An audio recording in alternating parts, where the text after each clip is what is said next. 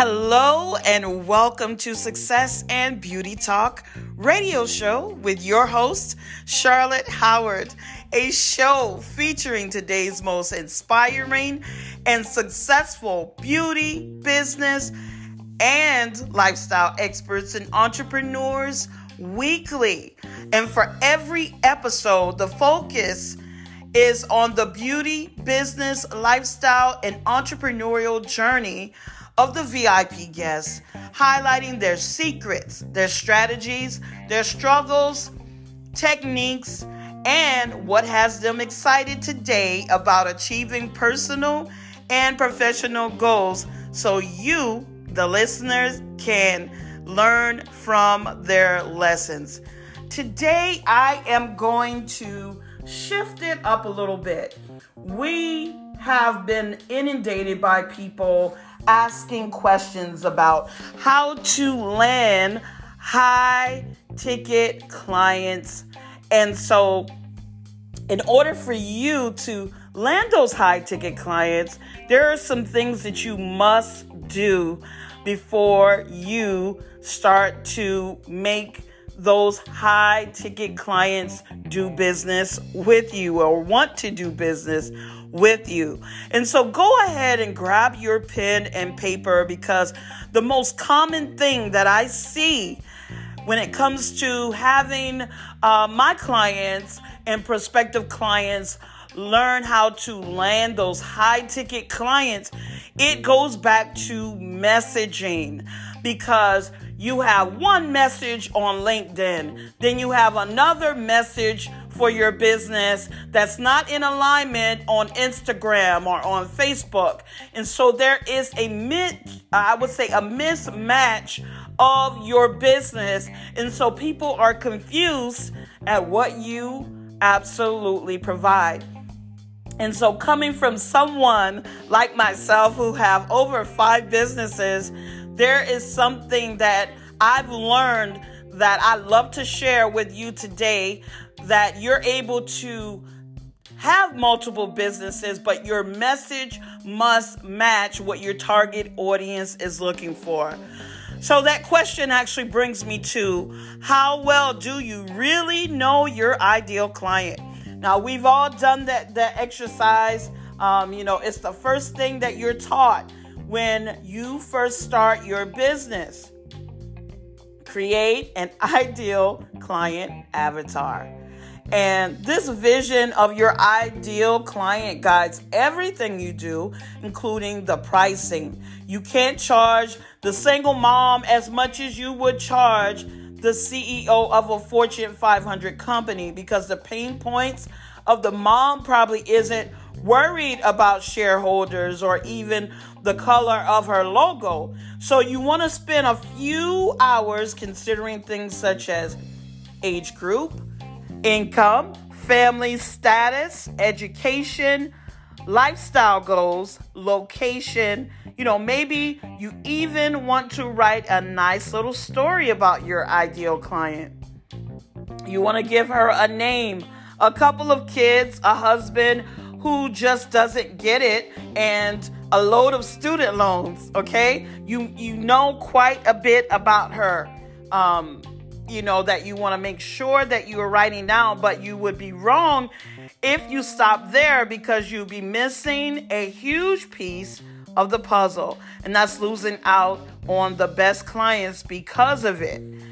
Now, I want to talk a little bit more about the personality mismatch, because here's something that's really considered in the ideal client equation, and it's arguably the most important part. It's the personality. Now, if you're snarky or sarcastic, fun-loving, and loud, then a quiet, middle-aged mom who spends her time volunteering at church is probably not a good fit for you. Sure, she might need your help, and she might love your products, but one-on-one coaching, this matchup is a disaster. Either she will be uncomfortable with your style, or you'll be miserable trying to rein in your natural your natural talents, if you will, with this person, because you better pass mom on to the coach who would definitely be a better fit for that personality wise, because not everyone will get you coming from that angle. You definitely want to make sure that your drive in particular determines the success, because this can be a difficult one to calculate from the start.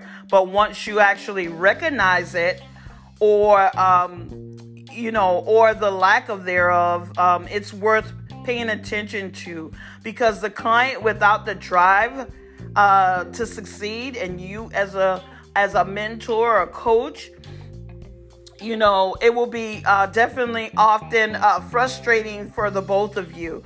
So you better think about that, and better to end the relationship as soon as you see the signs of this, because you don't want to waste time with the same material exercises again and again with someone who simply won't do the work. If you look at your current and your past clients or prospective clients that you have spoken to, you'll begin to see a lot of those patterns. And so you can easily look back and see what made some clients a joy to work with while others were a struggle.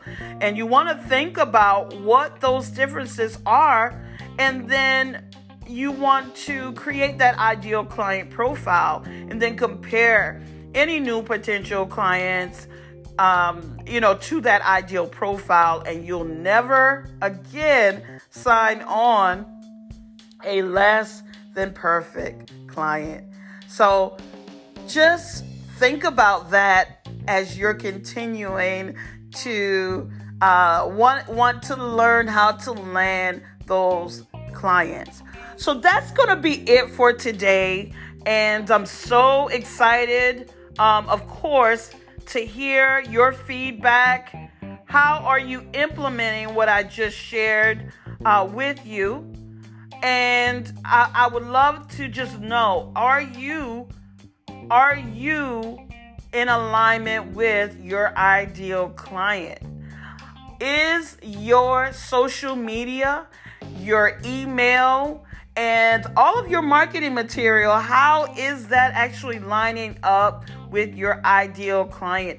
Is it speaking their language? Okay? So, this is Charlotte Howard, the host of Success and Beauty Talk radio show. And I would love the opportunity to invite you to join our community. Create Your Dream Life over on Facebook. You can find it over there. And you could definitely see it also over on our Success and Beauty Talk radio show. Get all of the details at wealthywomenentrepreneursnetwork.com. That's wealthywomenentrepreneursnetwork.com. I'll see you back soon, and go out and implement all of this information that I just shared with you. And I hope you have a phenomenal rest of the week. Take care.